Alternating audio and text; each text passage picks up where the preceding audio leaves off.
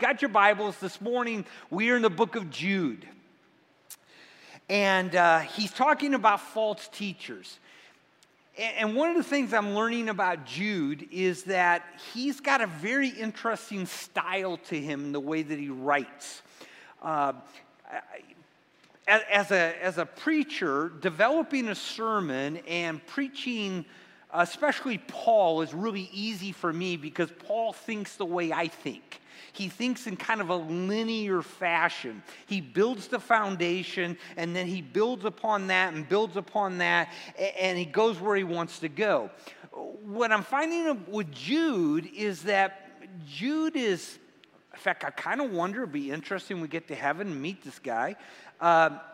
He's almost got an artistic idea to him, right? Some of you maybe have that artistic gene. You think differently. You think in pictures, right? He uses a lot of illustrations. In fact, he almost uses 3 illustrations every time. And today, in one piece, he's going to use 6 of them. 6 little pieces of stories. But it's kind of fun in the way that he keeps trying to tie it together. So instead of moving linear, it's almost in sometimes little circles, because he'll circle back and grab onto something and bring it into what he's talking as he moves along his argument. And he comes in. But I can tell you from firsthand experience, it's really hard to make sermons out of that. All right? And where do you start? Where do you end? And all of that type of thing. So we're going to cut off a big piece today, verses 8 to 13. So let's read it together. Yet, in the same way, these men, also by dreaming, defile the flesh, reject authority, and revile angelic majesties. But Michael, the archangel, when he disputed with the devil and argued about the body of Moses, did not dare pronounce against him a railing judgment, but said, "The Lord rebuke you." But these men revile the things that they do not understand, and the things which they know by instinct, like unreasoning animals. By these things they are destroyed. Woe to them! For they have gone the way of Cain, and for pay have rushed heading into the air of Balaam, and perished in the rebellion of Korah. These are the men who are hidden reefs in your love feast, when they feast with you without fear, caring for themselves clouds without water, carried along by winds, autumn trees without fruit, doubly dead, uprooted, wild waves of the sea, casting up their own shame like foam, wandering stars from whom the black darkness has been reserved forever. Now, if you didn't know, and you read that, you almost get the idea Jude doesn't like these guys, right? These false teachers. And if you were with us last time, we talked about how he kind of gives their MO, their plan. They're going to sneak in unaware. And that their conduct, though, is kind of what gives them away, and that they live very fleshly. They live for the lust of the flesh, the lust of the eye, the pride of life, the things of this world, but their condemnation is sure. So now he's gonna start moving it on, but he's going to circle back to some of these stories that he told us when he says here in verse 8, yet in the same way, these men. Now, it's a transitional sentence, and it's sometimes easy to kind of drive by those really quickly.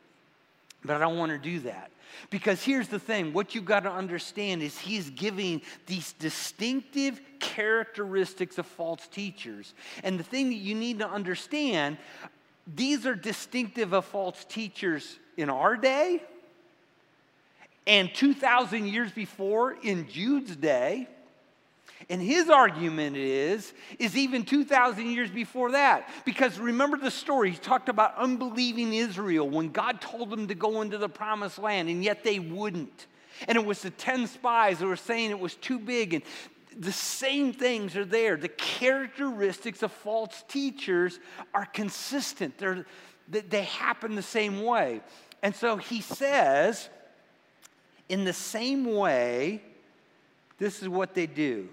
Also by dreaming, they defile the flesh, they reject authority, and they revile angelic majesties. The first thing he mentions here is dreaming. Now, doesn't mean they sleep well at night or, something like that. It's an interesting word. It's only used one other place in the New Testament as a verb form, dreaming. And I think his point is this, is that they build their teaching often off of special knowledge, that they've received something from God that you and I haven't gotten. Or they've searched out a secret or a mystery of God, and it's off of this idea of a vision or special knowledge. And the reason is you look at how this word is used, dreaming as a verb. It's only used at one place in the book of Acts. And Peter is actually quoting the Old Testament. It says, "It shall be in the last days, I'll pour out my spirit on all mankind. Your sons and your daughters shall prophesy. Your young men shall see visions. Your old men will dream dreams." The idea is they're going to get special knowledge from God. And of course, Peter's talking about it in a correct way, that God will speak to them through that. But what we're reminded of is that, again, it's the same today as it was 2,000 years ago, as it was back in the time of the Old Testament. And in the Old Testament, what we're told, if a prophet or a dreamer of dreams arises among you, gives you a sign, a wonder, and the sign in the water comes true concerning what he spoke, saying, "Let us go after other gods and let us serve them," you are not to listen to them. Even if somebody has this a dream, this vision, this prophecy, and it proves to be true, don't listen to them if they're leading you away from the truth that has been revealed. Why? Well, we talked about this 2 weeks ago, because even Satan masquerades as an angel of light. Folks, what we got to understand is this. Does God sometimes speak in visions and dreams to people? And the answer is yes, right? He's done it in the old times. We know he'll do it in the future. That's what Acts 2 tells us. But here's the thing. We now have God's revealed word. This is our authority. This is what we know. God has revealed truth to us. And so if something, you have a vision tonight, great. Lay it down next to the Word of God. And if it doesn't comport with what God has told us in the Word, then you got to understand that what you thought, what you received is not true. It's not from the Lord. And yet what these false teachers do is they come with this special knowledge. I mean, these visions. I mean, we live in a place where there are a lot of Mormons, right? You know how the Mormon church started. Joseph Smith. Vision, angel showed up. It doesn't line up with the Word of God. It's an error. I was thinking back to, I don't know if any of you remember this, back in the 90s. Seems like yesterday, right? And it's like 30 years ago. That's what happens when you get old. But somebody showed up with this idea, and they called it the Bible Code. Do you remember that? And it was this almost mathematical equation that if you got into the Hebrew, right, and the Hebrew letters and the sequence of every seventh or ninth or whatever it was, and you put it together, it unlocked mysteries of what was going to happen in human history. And it was amazing how many people got into this. And it's a special knowledge and deeper things and, and hidden things. And it's just, and that's how they operate. I mean, it was interesting to me. I just, on Facebook, people having prophecies about the election last year. Did you see any of those? Right? Folk, here's the thing. We have God's revealed word to us. This is truth. And everything has got to be laid next to this. But they're dreaming. And they build it on their dreams. And they lead people away. The next thing he mentions here in verse 8 is that they defile the flesh. They promote. We talked a little bit about this before when he talks about they turn the grace of God into lasciviousness. They promote. They live this earthly, fleshly lifestyle. You remember one of the pictures that he gave was the picture of Sodom and Gomorrah. And one of the things I meant to mention 2 weeks ago, and I don't know that I did, at least in every service, but today you and I, when we hear Sodom and Gomorrah, from our American Christian roots, we immediately think homosexuality. And obviously it was a part, but biblically, Sodom and Gomorrah isn't just about homosexuality. It's about all immorality. In fact, you remember the story, they were going to give him his virgin daughters, right? Which, how do you do that? And then his virgin daughters actually slept with their dad, committed incest, who had lived there to have a child, right? It was just all this immorality. That's the idea, and that's what false teachers do. They live this very fleshly, sinful lifestyle. Then he says this, that they reject authority. And the authority they reject is ultimately God's authority. They don't listen to the word. They don't let this be their rule for life and doctrine. They reject the authority. And you think of the stories that he told. Excuse me.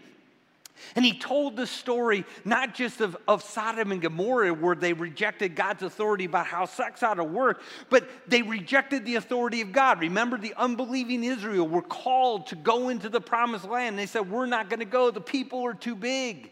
They rejected God's authority in their life. What's interesting about a lot of times with false teachers is that they will often splinter off of a church. They'll splinter off of a group. Why? Because they don't want authority over them. They don't want anybody to be able to speak in and to point out the error of their way. So they splinter off. They have the truth. They become their own thing, and they can live with not being under the authority that God has put there. The last thing that he mentions here, and this is the difficult one, he says, and they revile angelic majesties. Now, what on God's green earth does he mean by that? And have you ever seen a false teacher revile angelic majesties? I think the idea here is that they're arrogant. They speak of things they don't know. In fact, he's going to pick that up there in verse 10. But these men revile the things which they do not understand. The angelic majesties obviously has to do with angels. Now, the question is it just holy angels? Which some people say, well, Satan can't be an angelic majesty, right? He's fallen. And so how they would interpret this is that when they revile angelic majesties, what they're saying is they're rejecting God's word, because a lot of God's word came through angels. You think of Daniel, you think of the angel of the Lord showing up, and so God's word. The problem is he uses this picture in verse 9, this story of Michael the archangel, when he disputed with the devil and argued about the body of Moses, did not dare pronounce against him a railing judgment, but said, the Lord rebuke you. And what's hard is that story that he quotes there is not in the Bible. It's actually it was in a Jewish book called the Testament of Moses, which we don't even have the whole thing today, but we just have bits and pieces of it. We have this piece that after Moses died up on Mount Nebo, Joshua had come down, that there was this dispute between Satan and the Lord as to what was going to happen with the body of Moses. Could you imagine if Satan could fill the body, he could do a lot of damage. And so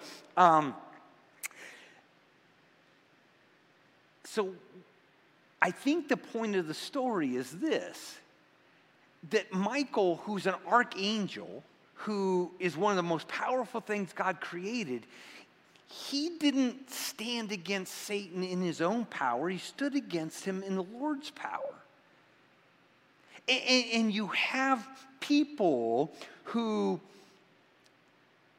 come into this false teaching in a religious sense. And one of the things they often go to is they're all into demonism. And you know, I can remember watching back when there was only 3 channels, but late at night, right, the false teachers would come on. They probably still do because they've got 200 channels now, right?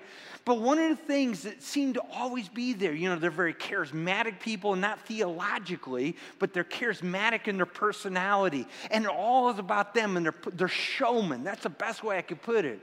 And man, one of the things that they often do is they're casting out demons out of everything, right? Everything that moves, the rocks, the trees, the sickness, you know, they're just casting out, you know. But it's all in the show of how they do it.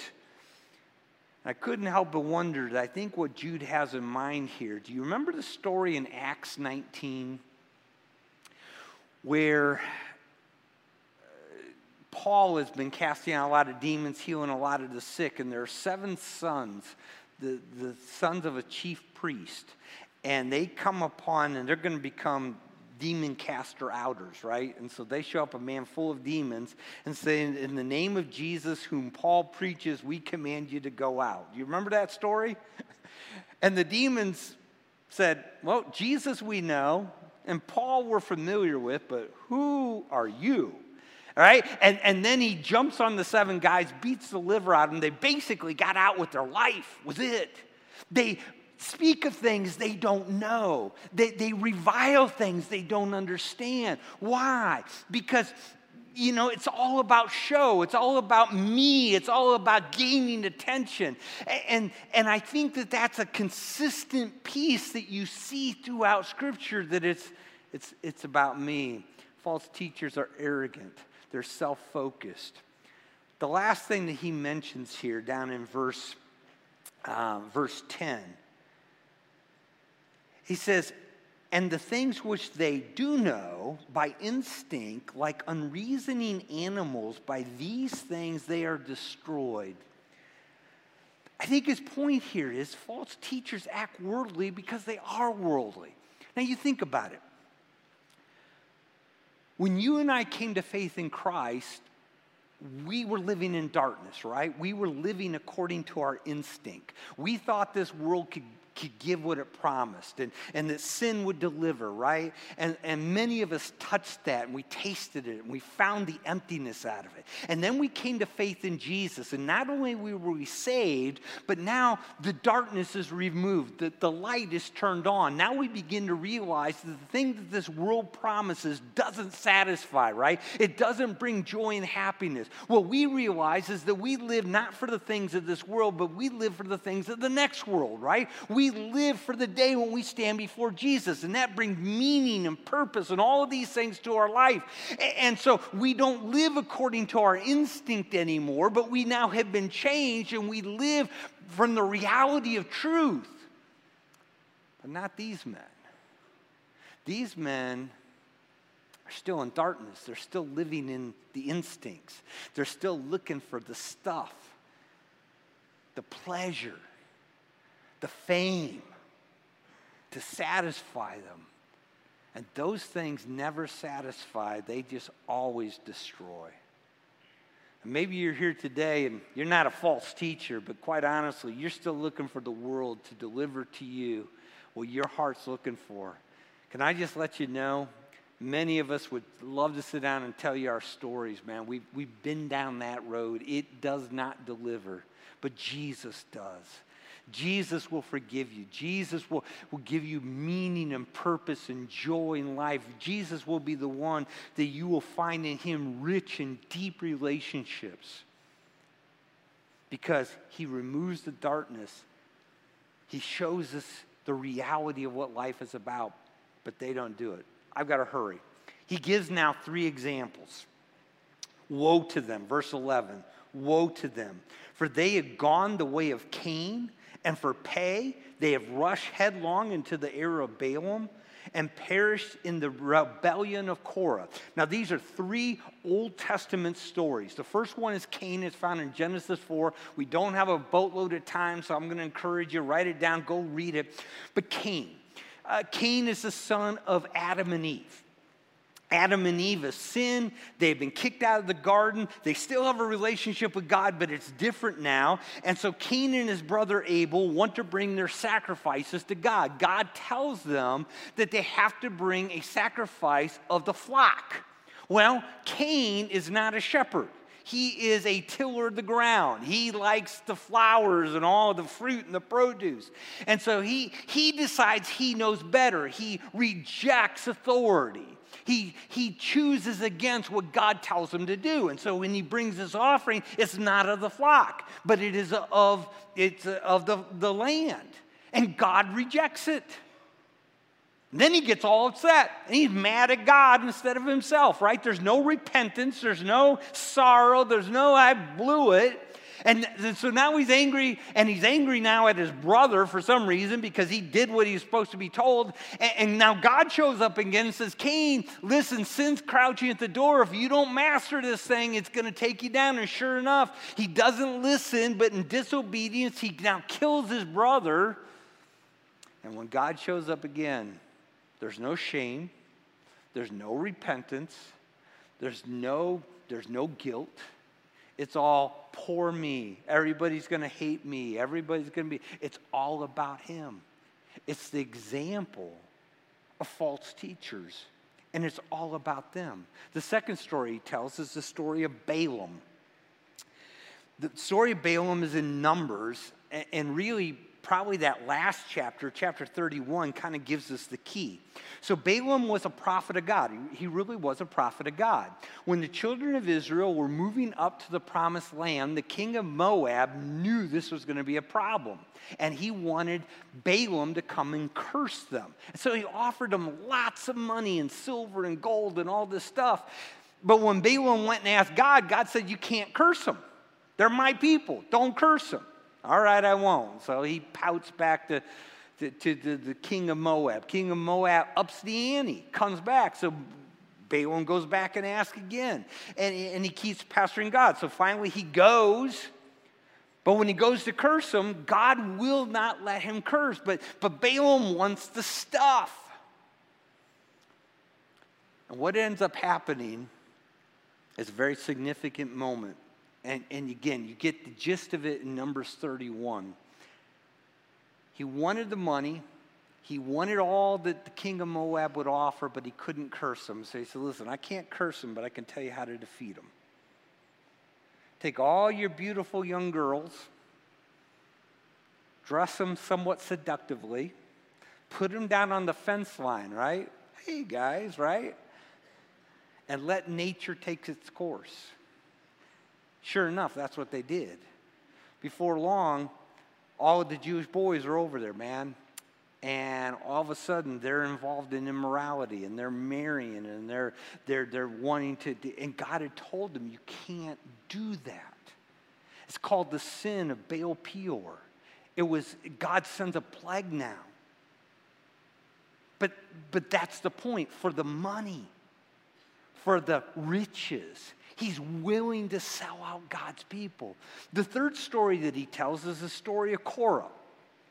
Korah was a close relative of Moses and Aaron. So he's of the tribe of Levi. He's of the Korath family group. So the priests that actually go in and minister in the temple. But even amongst them, God said there's only one, and that is Aaron and his descendants that can actually go into the very presence of God, the Holy of Holies.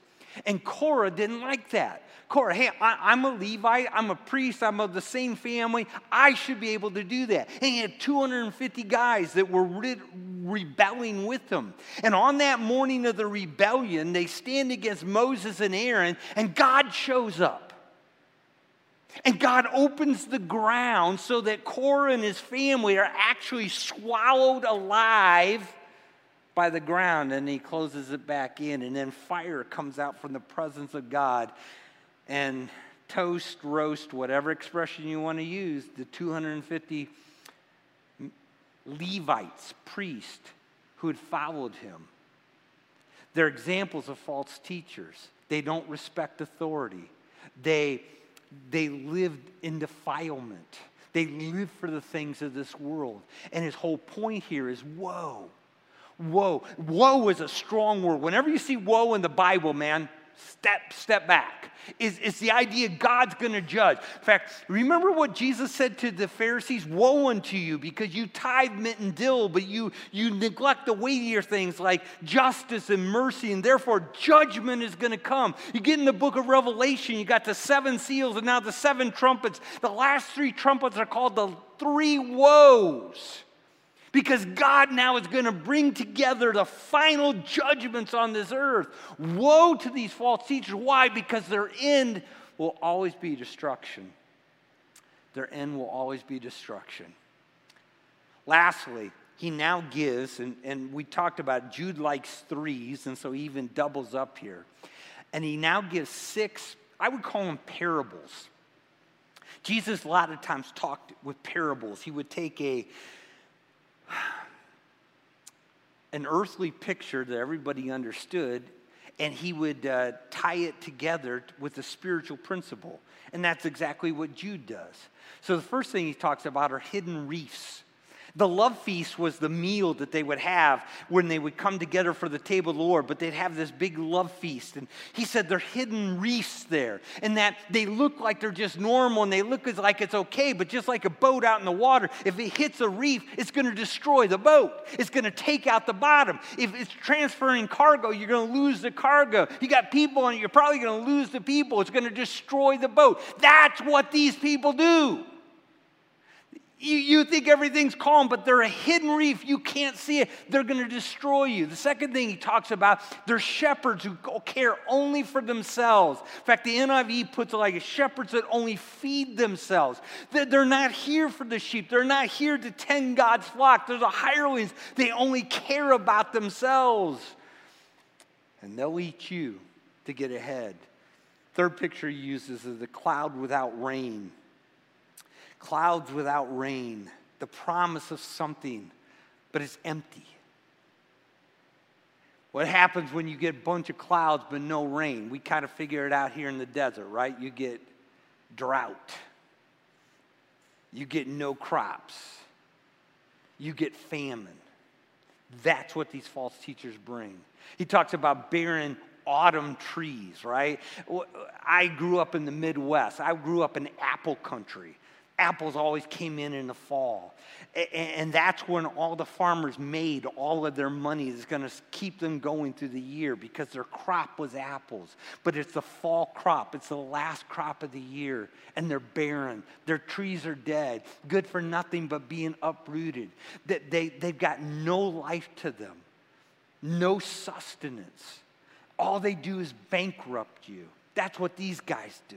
Turbulent waves. You know, we think about the waves of the ocean, right? We're thinking Tahiti. We're thinking Hawaii, the nice waves rolling in. That's what he's talking about. He's talking about the waves of a hurricane. One of the things, if you've ever been around that, when it's that turbulent, the beach afterwards is a mess because the turbulence brings up all the trash, the garbage is in the ocean, and it puts it up on the shore. And he says that's what they are. They're turbulent waves. Then he talks about how they're wandering stars, or probably the best idea here, shooting stars.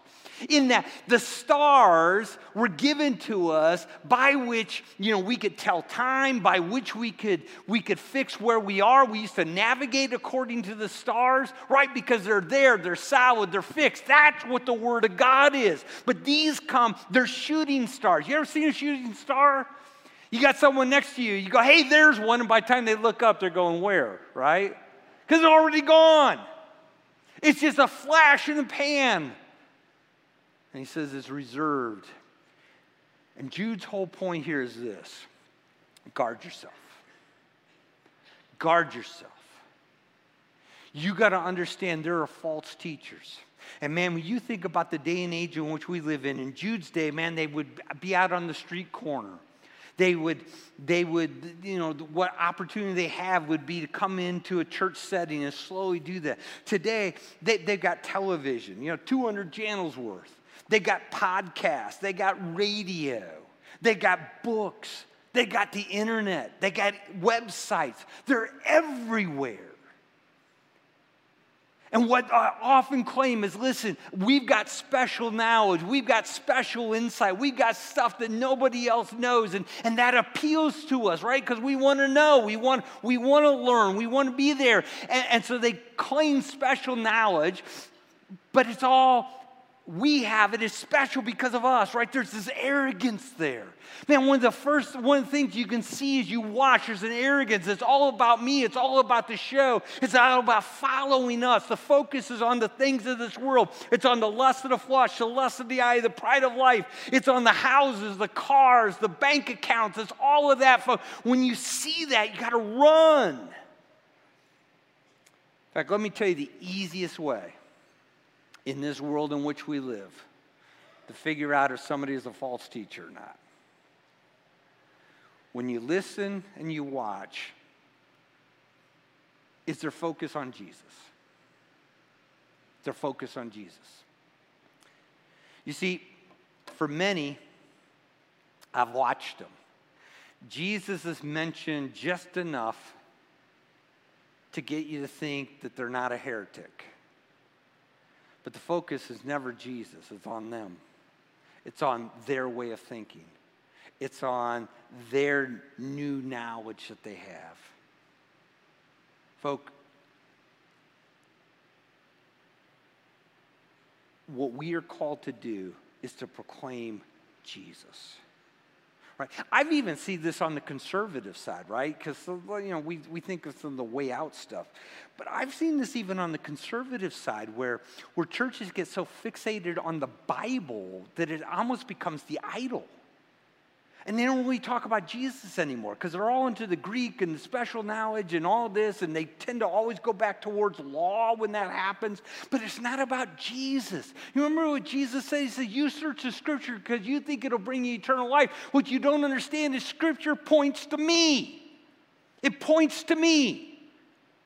And that's why we've always got to be about Jesus. There is only one name given under heaven by which we must be saved, and it is the name of Jesus. And that's what we are called to do. We are called to proclaim the name of Jesus, and His word points to Jesus. And so when you come across them and they don't make much of Jesus, run away. Run away. Focus your hearts, your minds. Focus your mind when you come to the Word, not just for information. Eric shared it last week. What a great quote. But come to the Word to meet Jesus.